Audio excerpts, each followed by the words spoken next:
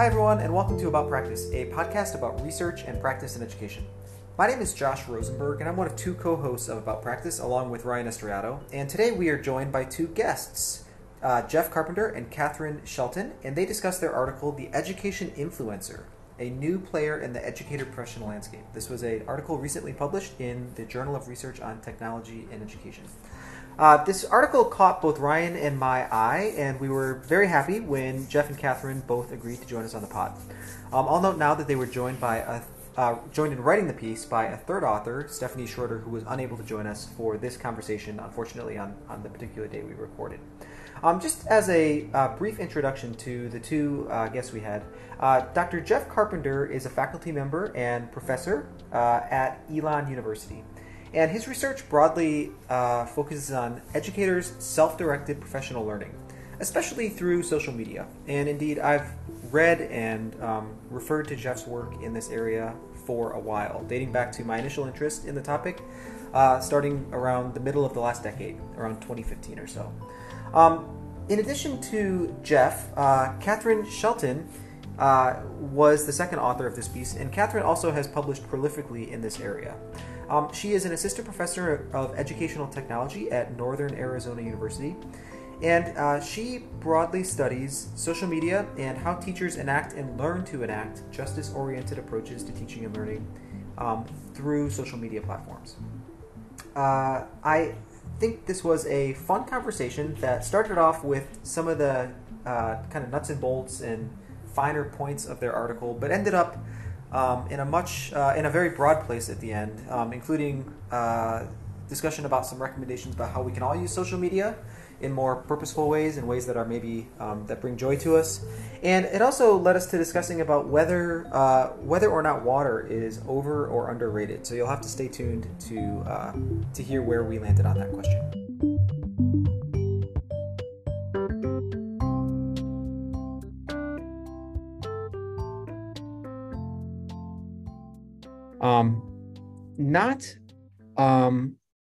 Not all teacherpreneurs are educational influencers or micro celebrities. But what makes a micro celebrity? Okay, so maybe actually, sorry, not my smoothest pod start. Let me start this again. Would you all be willing to talk us through some of these big ideas around what a teacherpreneur is and what a micro celebrity is first, to kind of set the stage for our subsequent discussions about these? Yeah, I think so. And Catherine may be best situated to talk about teacherpreneurs. But I'll give you like a little bit of the context of what this paper came out of. Catherine and Stephanie, who wasn't able to join us, and Shelley Curcio, actually, who wasn't on this paper. The four of us were doing a project together looking at Instagram users who had big follower numbers and were posting about a variety of topics, but we had focused in on a particular group that had an ABAR orientation, anti-biased, anti-racist education orientation. And so we were trying to make sense of what they were doing. And as we were working on the lit review and reading some of the theory, we sort of realized some of this hasn't actually been conceptualized. And so we were having some of the headaches, Josh, that you were just having as you were trying to formulate that question around, like, so there's teacherpreneurs, there's micro celebrities, there's like, how does all of this relate? And so we were trying to make sense of it as we were doing the lit review, and then kind of went down a rabbit hole and said, well, let's just turn this into a whole separate paper, because it doesn't look like anyone sort of done this work previously of sort of mapping out how these concepts relate to each other.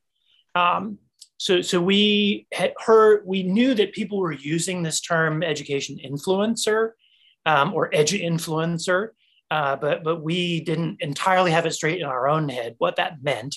And so we were trying to break it down into like, what are its constituent parts, or what's the history? How did we get here to this term? And so micro celebrities, I'll talk a little bit about that. And then Catherine can maybe hop in and fill in blanks and bring in the teacherpreneur or educational entrepreneur side. So the micro celebrity concept has been out there for a while and isn't education specific. But yeah, it's people sort of leveraging Web 2.0 social media to grow big audiences in a small niche, right? So you have traditional celebrities who are in these fields where it's a field that's big enough that there's just so many people interested in this field, sports, entertainment, music, movies, things like that. So you can become a celebrity just because there's enough sort of attention to your field in legacy media, traditional media, popular media. But if you're a specialist or an expert in some more niche area, traditionally it was kind of hard to be a celebrity in a traditional sense. But social media does lots of things, and one thing it does is it creates sort of platforms for people to gain some celebrity in their niche area. So you can be really good at something obscure, and the 200,000 other people in the world who care about that obscure thing can find you through social media, and you are a celebrity in that area. So this is it come into play in education, where teachers, a high school English teacher can be a bit of a micro celebrity amongst high school English teachers, where they might have been harder to sort of establish a reputation or gain an audience previously for some high school English teacher who maybe was really good and was well known in their district, but they hadn't sort of gotten to a celebrity teacher status by being named like a state teacher of the year or somehow writing a book while they were a teacher or something like that. So yeah, that's a little bit about micro celebrity. Catherine, help me out. What I missed? What did I leave out, or move on to teacherpreneurship?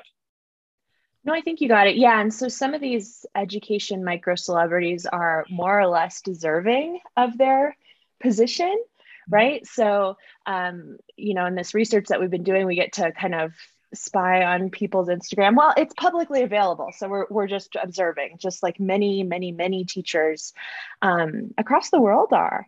And, some of these micro celebrity influencer characters are doing great work. Like some of these teachers preaching about ABAR, they're like, here's how to enact anti-bias, anti-racist pedagogies, and this is hot off their Instagram feed in, March 2020, April 2020, May 2020. Like, here's how to react to George Floyd tomorrow in your class, right? And then there's others who are just on a different level, but still very popular. And on a different level of triteness, right? Here's how to do a really cute spring bulletin board in March 2020, in April 2020. Here's how to work on, learning our color names, which, hey, maybe there's a place for these things as well. But not all micro celebrities are created equal in the education sphere. And that's a big thing that we observed. So one other big topic that connects is online teacherpreneurs, which is kind of where I started a lot of my research trajectory. Was looking at teachers who sell stuff on teacherspayteachers.com and other online marketplaces. Amazon has one going. There's TES that's popular in Europe. A few others that are smaller and emerging, and kind of it's an ever-changing space. So you never know which one's going to be popular, but Teachers Pay Teachers is the most popular right now. And online teacherpreneurs we've understood as teachers who use online marketplaces to sell classroom resources, right? But we see a lot of overlap in the those who are education influencers, education micro celebrities are often selling stuff too, right? They might have some endorsements with particular brands outside of education, which is pretty fascinating. We saw Express for Men, right? The store in the mall, like is a sponsor of one of these influencers who we watched. Cricut, the Cricut machine that teachers love to, and crafters love to cut stuff out. They'll send a free Cricut over to a big influencer, but they also have their own little Teachers Pay Teachers stores, and little is an understatement. They have their own big stores. Some of these big power players on Teachers Pay Teachers are small publishing companies working with, it's not just an individual teacher. It seems that way, but it's a whole group of people making it happen. Much like I think celebrities probably have a whole team behind them, right? I probably left stuff out, Jeff, that you can jump in on. Yeah, I'd just say, so some micro celebrities appear not to have any sort of self-serving motivations. Maybe it gratifies their ego a little bit that they're sharing their sort of wisdom, but some appear to make no effort to sort of monetize. They're not trying to sell anything themselves, and they're not endorsing other folks' stuff. So you can have that sort of type of micro celebrity who seems to be doing it outside of sort of a self-promotional or capitalist neoliberal motivation. And I want to get more into those capitalist neoliberal motivations. But first, thank you both for those. Micro celebrity, we've got like that bucket, and I think we've got that worked out. And then teacherpreneur, Catherine, following from the work that I first learned about you through on TPT, we've got that worked out. And then Jeff, you just pointed out about how in the manuscript there is, in the figure specifically, that's so incisive. That's when I use the word incisive, that's what I had in mind. Some education influencers, some part of a sliver, are not teacherpreneurs. One question I had, the one follow-up before Ryan will ask the next question, is what makes an educational micro celebrity an influencer? Because not all influencers, not all micro celebrities are influencers. What is it about this term influencers that does some work to distinguish what some people are doing who are otherwise in this broader bucket of micro celebrity? Yeah, so we use influencers specifically to focus on folks who are monetizing, right? Through promoting, endorsing, advocating for particular products, services, pedagogies that are not necessarily their own, right? So a teacherpreneur is understood to be products, whereas an influencer is making money through an audience they have and the perceived influence they have with that audience. And they're making money by endorsing third-party ideas, products, services. Okay, mulling this over. Can I mull for 1 second?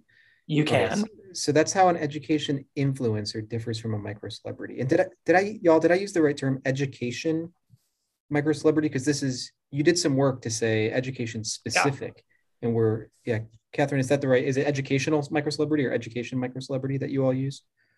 Yeah, I think there's a lot of lit on micro celebrity in general, but we were just zoning in on the educator niche. Okay. And I think, the some of why we think it's important to distinguish sort of an education micro celebrity from a micro celebrity in general. It is there's dynamics in the education field that are sort of unique around education being considered a public good by a lot of people, by the fact that many educators do have more sort of altruistic motivations. And so in some fields, it might be kind of weird that someone would be a micro celebrity and not be trying to sell like themselves or something, or have this sort of, there's got to be some reason behind them trying to grow their audience. And in education, this is it's been interesting, like one of the sort of critiques or pushback we've gotten from a few people is people saying like, but there's educators on social media who are just doing it purely altruistically. And we agree and we acknowledge that there are educators on social media who do it from a 100% or predominantly sort of altruistic motivation or purely trying to give back to the profession. And so because there's just these unique sort of motivations in education and perhaps combination of motivations, we did sort of want to distinguish education micro-celebrities from the micro-celebrity term more broadly. Cool. All right. Thank you both for working that out. I feel like I've got a clearer picture now, and we'll have to include that image or at least a link to the article in the show notes, because one thing I took away from this work at a meta level is that for a conceptual paper, for it to be really useful, you have to be really sharp and incisive. And I thought you all did that, like theoretically sharp work that makes this helpful, like just planting a flag for future self, or for if I ever have the chance to write this kind of piece, that this is a great template for that. Ryan, you had a follow-up still on this topic. Is that right? Yeah.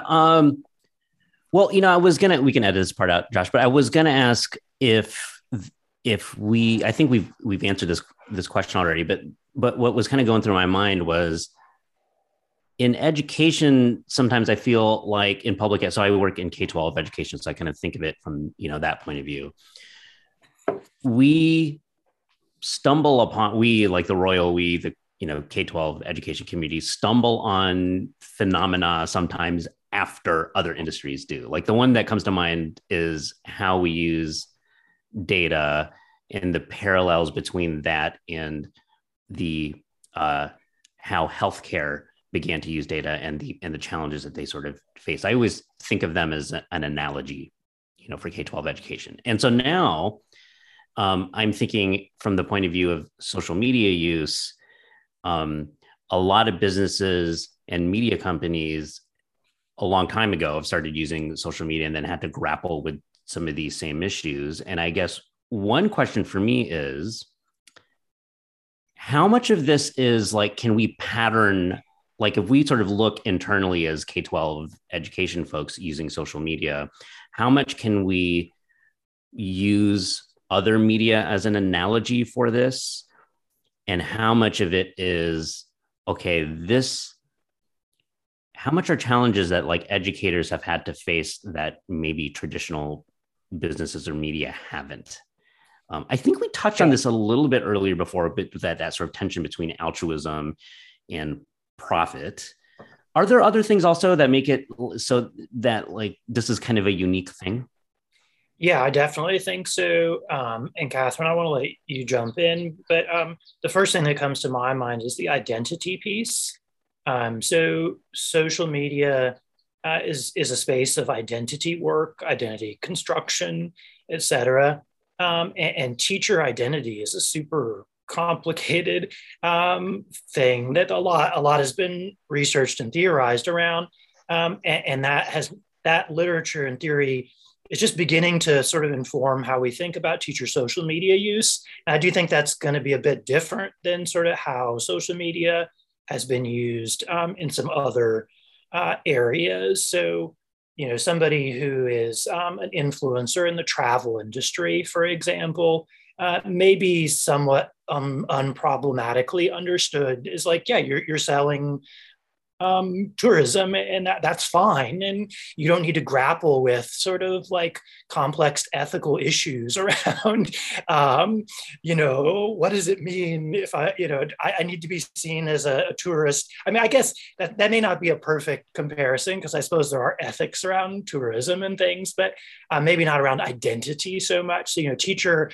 identity, why people are drawn to teaching, I think is quite different than perhaps why they're drawn to some other professions. And then there are these norms around sort of egalitarianism in teaching historically in the US that like influencing and micro-celebrity both a little bit would be in tension with, that maybe there wouldn't be, the same, there's not a norm of egalitarianism in sports, for example, or some of these other fields where influencers, marketing, things like that. Catherine, what do you think? Yeah, to piggyback on what you were talking about with the identity piece, there's a lot of evidence that's come out lately that social media is harmful for us, right? In so many ways, in terms of kind of your self-confidence and self-concept. And you think of the teacher workforce as predominantly women, right? I think there's a lot of layers to the way that teachers are engaging on social media and the impact of influencer identity on you as just an observer, right? Pittard has written about this. Beth Pittard, we love her study, and I think she has some new stuff coming out under a new last name because she changed her last name. But just about, teachers, really women teachers needing to be good enough, and the challenges that the idealized imagery on social media and the perfect resources and the beautiful bulletin boards and the teacher outfits, right? Really for teachers of all sorts, early career teachers who are developing their identity of who am I and what matters about who I am as a professional. Is it my bulletin boards, or is it my pedagogy, or is it my outfits, or is it all of that? And then more mature teachers too, right? Of feeling good enough.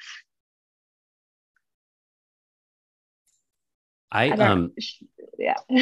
This is really great. Like, one of the things that I love about your article is when I started reading it. In fact, when I just saw the title, I immediately thought, this is describing a thing I have been feeling, but I didn't have words for. Like, it didn't, and that was a really, like, immediately as soon as Josh told me about it, I was like, I have to read this because I've been watching this and having feelings about it that aren't necessarily good nor bad, just feelings. And to have language for it is really great.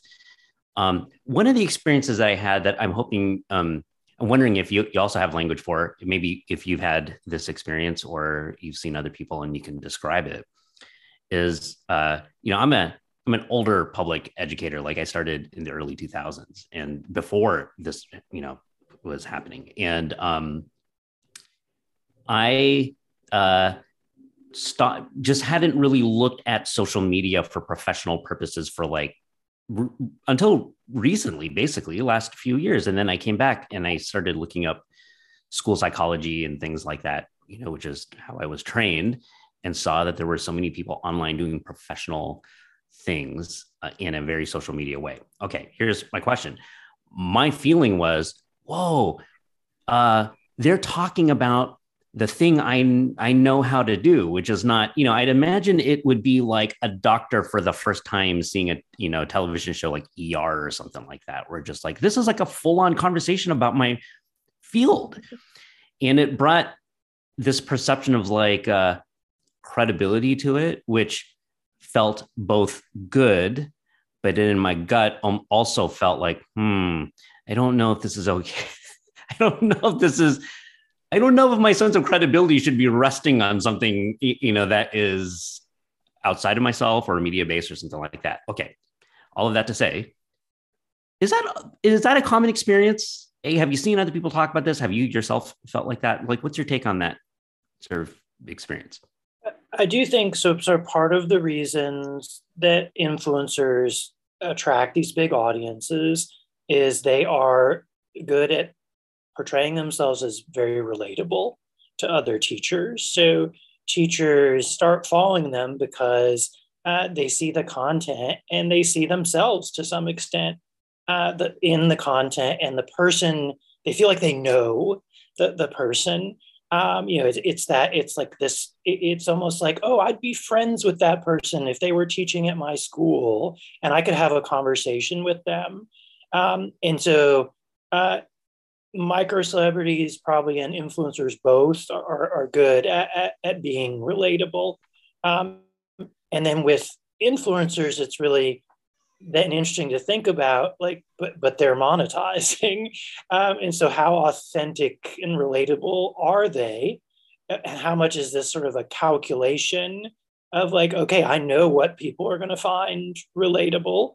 I know how to look authentic. And so I'll put these things out there so Ryan will see him, feel like, oh, I feel seen. But at the same time, I'm calculating this. This is a performance. And by the way, at the end of my performance, follow this link to, some discount at Target or whatever it is, whatever way that they're making their money as an influencer. Yeah, it's kind of this fine line between what can be trusted and what can't.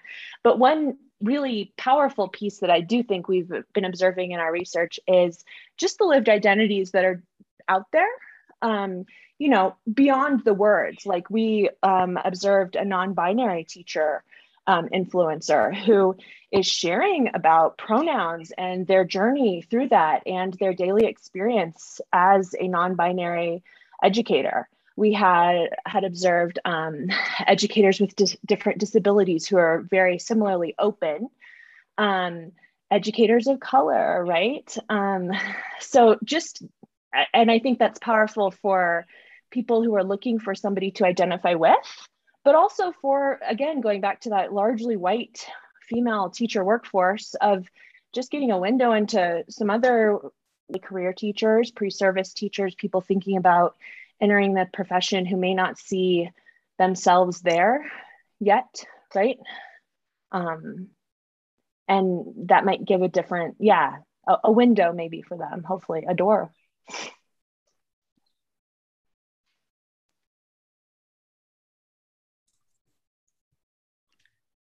I think. Sorry, Jeff, after you.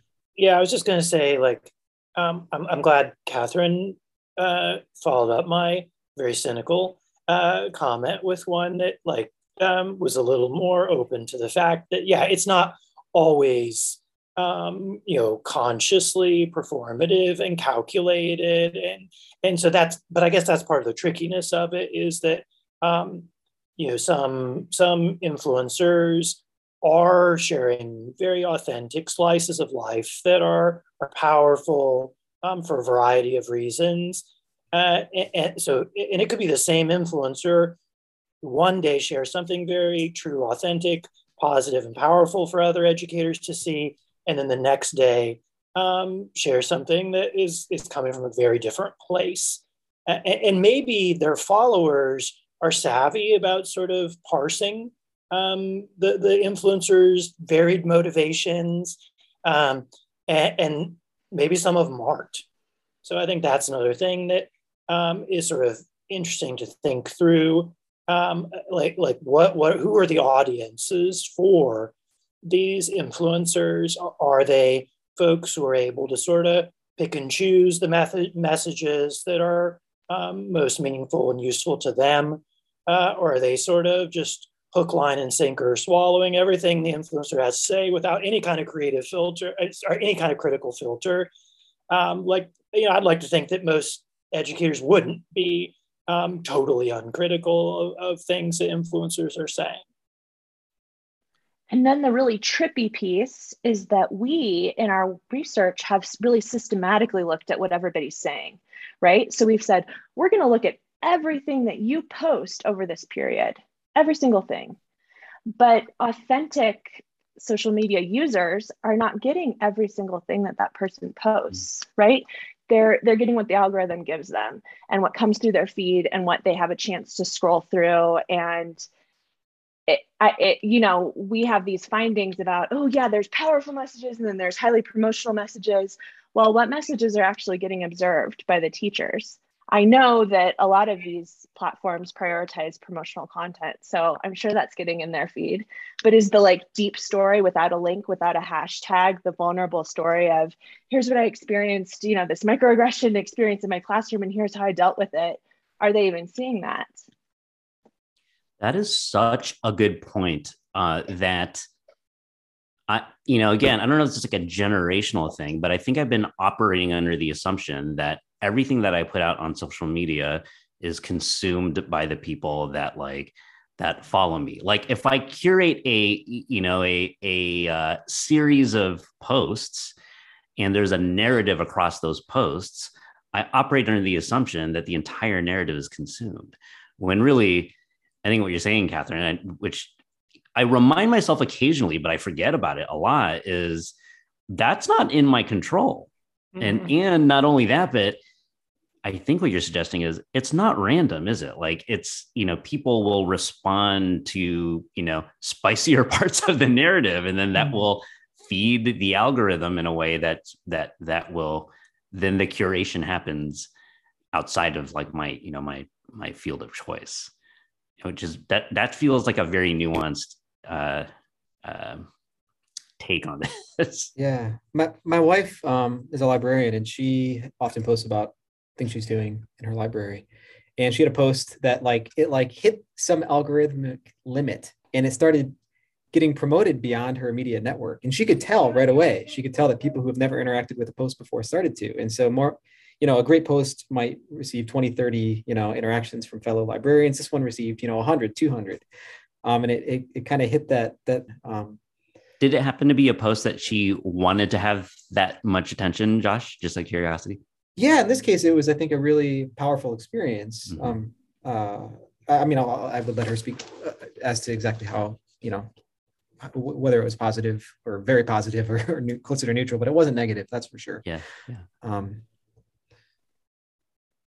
I'll chime in too that there's an added layer to that too, right? So we also know, and we speak a little bit to this in the article, but I mean, there are books written about the just the bias inherent in the algorithms, right? I mean, we draw on Sophia Nobel's work, Ruha Benjamin's work. The reality is that if you have a darker face and in your photo, you might not trigger the algorithm in the same way that a bright white face will. And that's particularly powerful to us when we were looking at influencers, educational influencers of color, and people who are presenting different identities. Are they not being seen and heard because of the way the algorithm is? And we know that the answer is yes.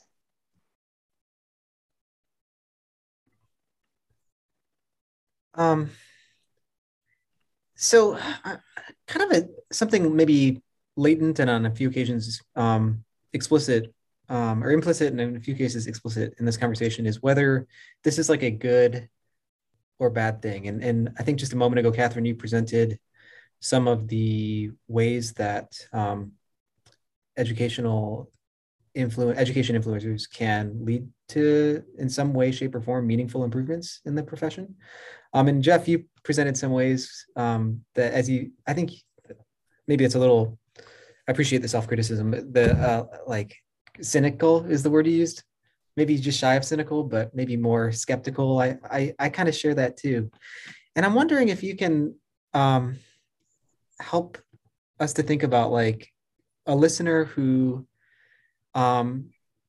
they're kind of coming from a place of maybe skepticism. Like what would you both tell them, coming from slightly different places as you might, like someone who maybe is skeptical of social media in general, or somebody who has education influences in their feed, and when they see posts by them, they think kind of ew. Like I think there's literally a parody account called like Edgy Celebrity or something like that, and some of the posts might sort of ring of those. So what would you say to somebody who comes just generally from a place of skepticism? Catherine, I want you to go first on this one. So I think actually I am more the skeptic. We're probably trading roles all the time, but I probably tend to be more critical than Jeff, maybe, depends on the day. So first of all, I think we wouldn't have written this paper. We wouldn't be continuing to engage in research on educator social media if we didn't see some sort of interest in it, right? That there is some level of value to it, but I think we want to look at how to do that in a healthy and productive and useful way. And I think a lot of Jeff's early work is about the power of social media for professional learning. And I have experienced that firsthand as an educator. I was on Pinterest back in the day when I was still teaching high school Spanish and, got tons of great ideas. I think the platform has changed and it's a lot more now, but in those early days, it was really exciting and cool to see all the visual ideas and to just kind of get your creativity flowing, right? That said, I think the more that I engage with this work, the more I become increasingly skeptical is like too light of a word, mad at the platforms, right? That are just terrible, and they're just extracting free labor from teachers, right? Making you addicted, making you feel not good enough because they're promoting the really cute outfits that come across your feed, but not maybe the deeper stories or the less glamorous things. And so I think teacher influencers are probably largely well-intentioned, wanting to share some ideas, wanting to put stuff out there, but then they're also driven by what is going to be seen. And some of them talk about this a little bit, but I have to start making reels on Instagram so that I can have my content visible via the new algorithm. I have to adjust these things. We saw copious promotional content in every way, shape, and form, right? Linking to other influencers, promoting things to buy, giveaway. Giveaway used to be a key word that was like up higher in the algorithm on Instagram, at least. And so you see them having to kind of play this game, and you wonder, yeah, how is this limiting what they would be saying if not for that? Yeah, so Catherine and I have said before, she kind of just said this, but just to restate it, like we tend to be more into criticizing the platforms than individual teachers. So that's like an overarching theme. A metaphor that is probably not a flawless metaphor, but I just came up with this right now. I mean, the sort of like, is it good or is it bad question to me is sort of like, is rain good or bad? It's like, there's gonna be rain. We're not gonna get rid of rain. And so to me, it's more sort of like, well, sometimes rain is nice. It cools us off. It's a change of pace. We have to have the proper clothing on to deal with the rain, or an umbrella or whatever. Other times rain can really ruin your day, or flood your city, or people can die because of too much rain. And so it's something that is a part of the world. Social media, it's not going away. Teacher social media is not going away. Influencers, I think, are here as a thing that we have to sort of figure out, like, how do we live with them? How do we figure out how to get some of the positives out of their presence?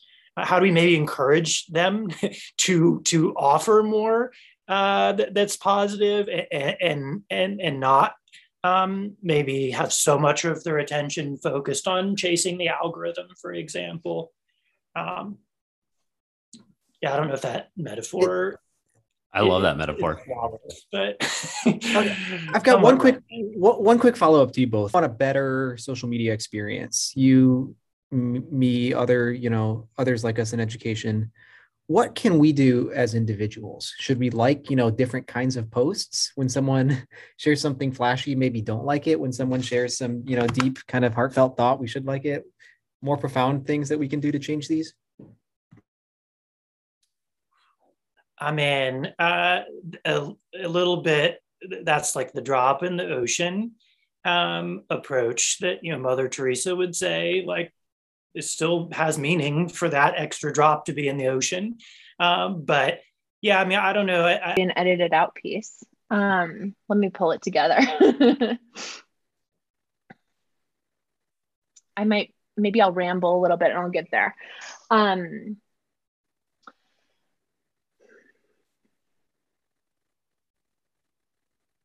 don't know, guys. I lost it. I think that, Dan Krutka, who I've done some research with, he had a period of time where he was sort of like advocating for people to try and hold the social media companies more accountable. and sort of push them to change what they do. And I don't want to speak for him, but I feel like he and I myself, and probably included, are not really sure that's going to work. I shouldn't speak for him, but I don't currently have a whole lot of optimism about sort of a user revolt causing the social media platforms to reform their behaviors in ways that would make them sort of more educationally positive spaces. I don't know if we're getting to a point where sort of governments might have the wherewithal to do something like that. Probably not the current government whatever the dynamic that we currently have in U.S. politics. I don't know if there's enough expertise and motivation, but yeah. Yeah, so I think this is, a little itty bitty drop in the bucket, but if there's people who aren't productive for you that you're following, you unfollow them, right? I did this the other day with a fitness. So I also have like a fitness Instagram side that just motivates me when I never work out, and just I watch all of my fitness influencers working out all day and making me probably feel bad about myself. But I came to the realization that one of these women that I follow probably has like a full-on filter on herself at all times, and that every single photo that I'm seeing is like fully doctored. And video, right? And maybe that even subliminally is just making me not feel great. So bam, unfollow. Like, she's out of my world. She's been a part of my life for years, guys, and she's gone. Yeah. But I think doing that and spreading the word, when you find a great person to follow who inspires you, share it with your friends. Send a link over and they can check it out. And like we said, I think initially in this work, we were taking kind of broad samplings. Stephanie Shelley and I were looking at what's out there. Who are these popular influencers? And a lot of them are not great, but some of them are great. Okay, so then we went on to the subsequent work where we brought in Jeff and said, let's look at people doing culture responsive pedagogy, people presenting different identities, people kind of pushing the bar on education in terms of they're bringing a critical lens to this. They are culturally competent and responsive. So there are good influencers out there, just kind of finding them and amplifying them in your world. I love where this conversation is going. I have a related question, which is, first I should point out, I think we should probably admit the irony of this is like the connection between all of us and the organization of this episode was on social media. My first thought, as soon as Josh mentioned the article, my first thought was, I'll just go to Twitter and we'll find them. And that's where, where we connected. And I promise that, once this episode is edited, Josh and I will be promoting it quite heavily on social media. But it leads me to this question that's been just like top of mind for me as I listen to both of you, is that I myself, I think Josh, maybe probably the four of us create a pretty decent amount of content on social media and put it out there. And I would like to be a better creator and contributor to social media. I know that, I tend to take the approach of, the aggregate of a lot of really good small behaviors is like, really good change, right? Over time. So not necessarily asking how do I change all of social media. I know that's not going to happen, but when I get up every morning and I create and I choose what to share and I choose how to talk about it, I choose the people. Like in your work, have you identified practical behaviors that we could engage in ourselves, or if other people who are online ask us, that we could say like, here's something easy you could do. What's your take on that? Catherine, you want to go on that one? Or I could, if you want more think time. I just noted that we should just write an article about that. That'll be our next article. I would read it over and over again. Yeah, like, and very accessible for teachers who are users of the space. Like, yeah, bullet points. A blog post, 10 practical behaviors for teachers who, follow influencers on I would social retweet media. that. Right? The algorithm would like it too. Yes. So, I mean, one of the things I'd just say is, I think I don't know whether this will actually get you in the algorithm, but one of the things that Catherine pointed out is this literature about sort of the risks of social media creating these unrealistic, unhealthy expectations of what is good enough. And so there probably are individual behaviors that we can all do to work against that, right? And to sort of, I've seen in higher ed, Twitter, there's sporadic attempts to sort of like normalize failure, or articles get rejected, grants get, you write grants many times, they don't go anywhere. And so sort of maybe trying to work against this social media as highlight reel. And just because, that can be harmful when folks see social media and it is essentially just this highlight reel. And it results in these social comparisons, and you feel like, oh, wow, I had a terrible week because I didn't publish an article and have a grant come out and teach a killer lesson, whatever. And it's like, well, those things don't happen every week, right? And so I think there is, I've seen powerful positive threads around that. Someone even, I was introduced to the idea through social media of like people should have sort of like a CV of failures, right? So you should sort of write out all the things that, didn't, you were not successful with, and that maybe that then like, mentors could share that with their mentees.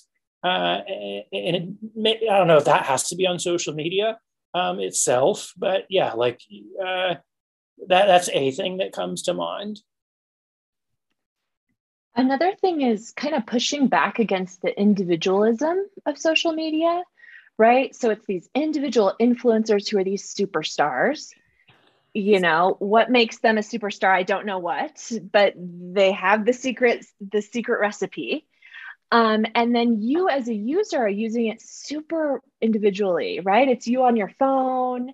It's personalized to you. You've cultivated these people that you follow only.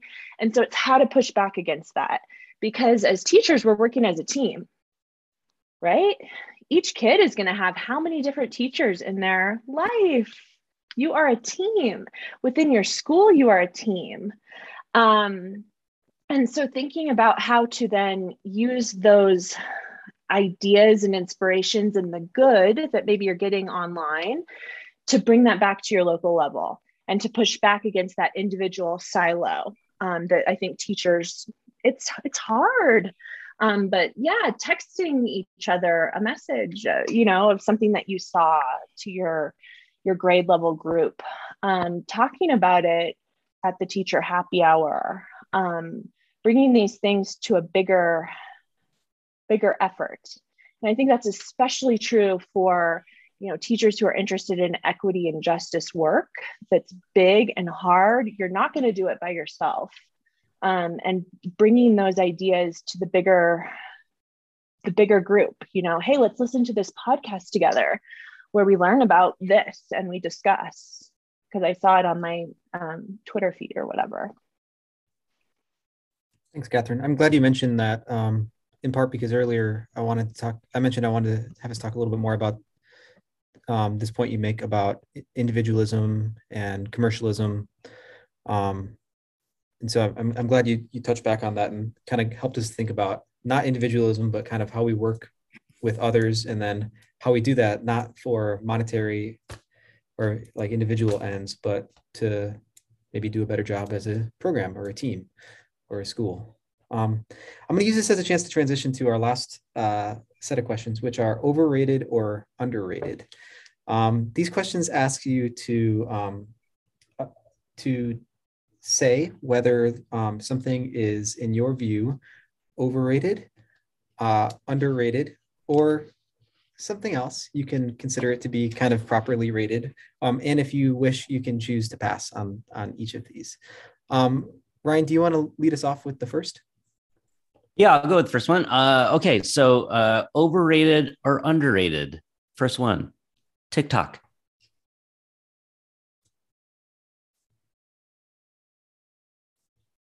We started I don't know. It's complicated. Which is why this question is fun, because we are making you pick one.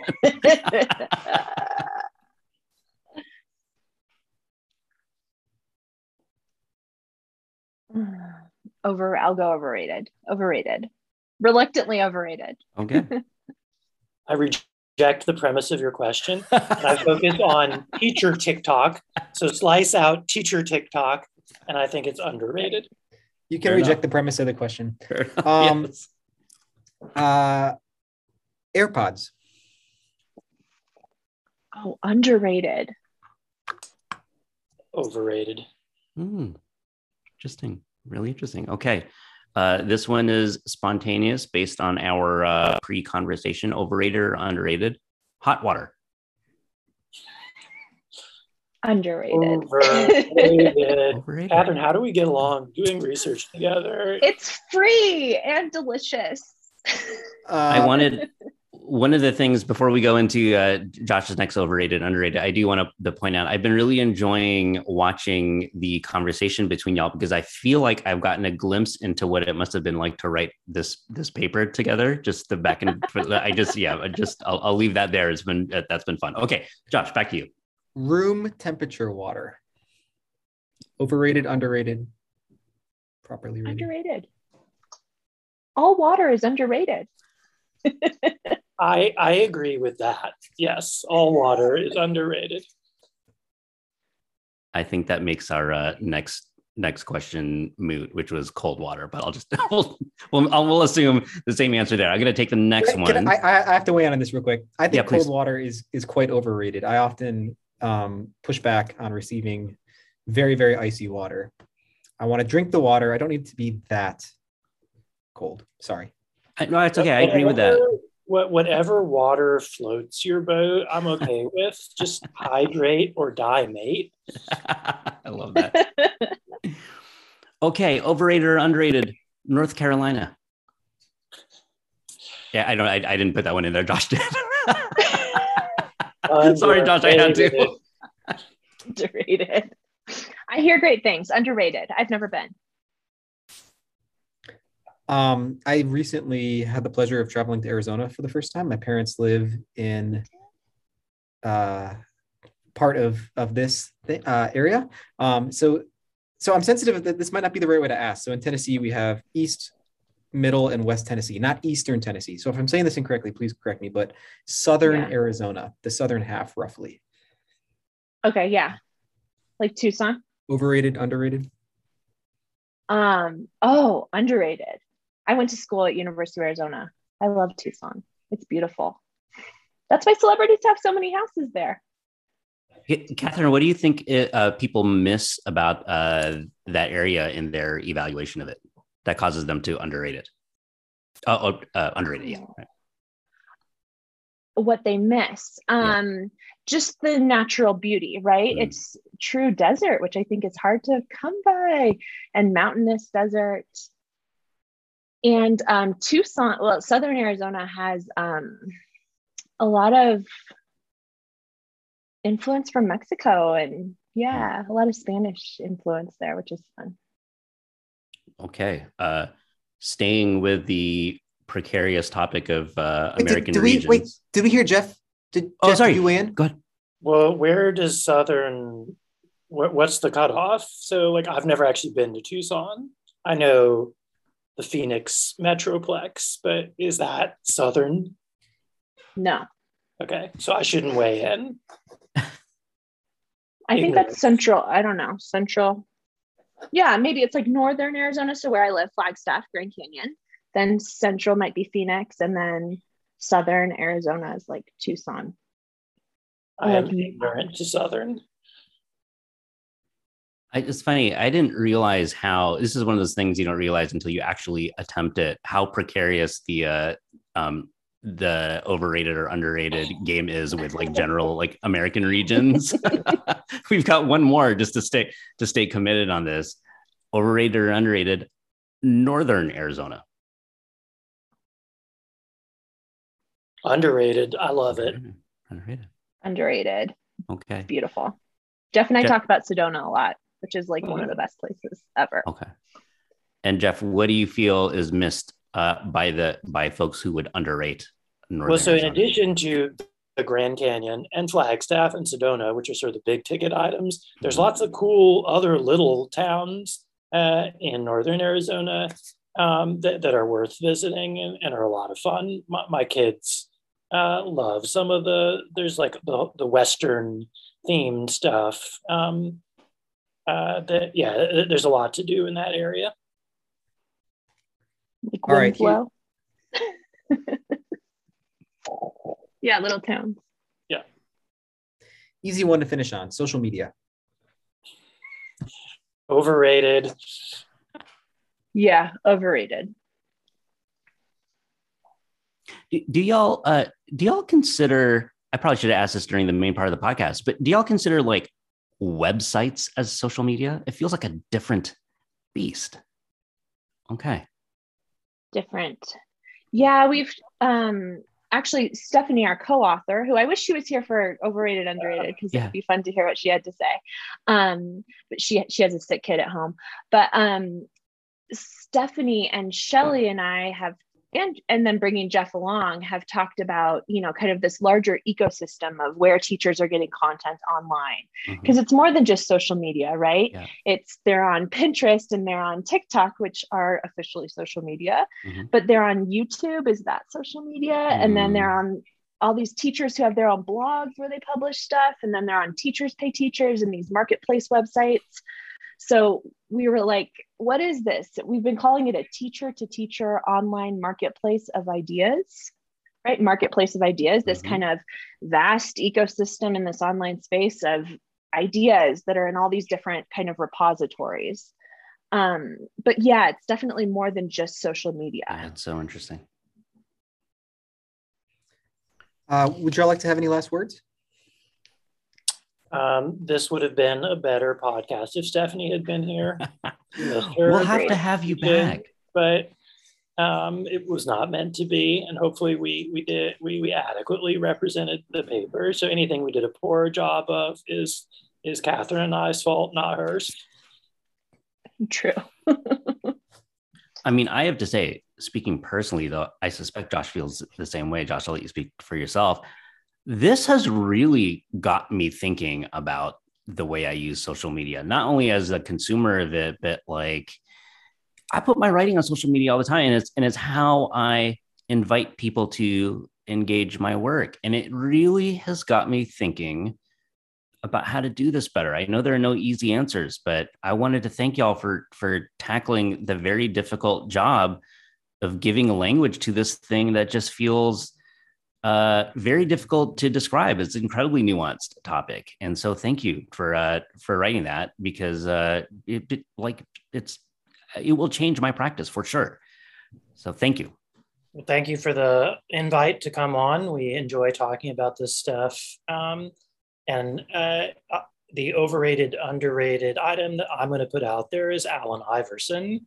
I was expecting that to be one of the questions. So that's a big miss on our part, Josh.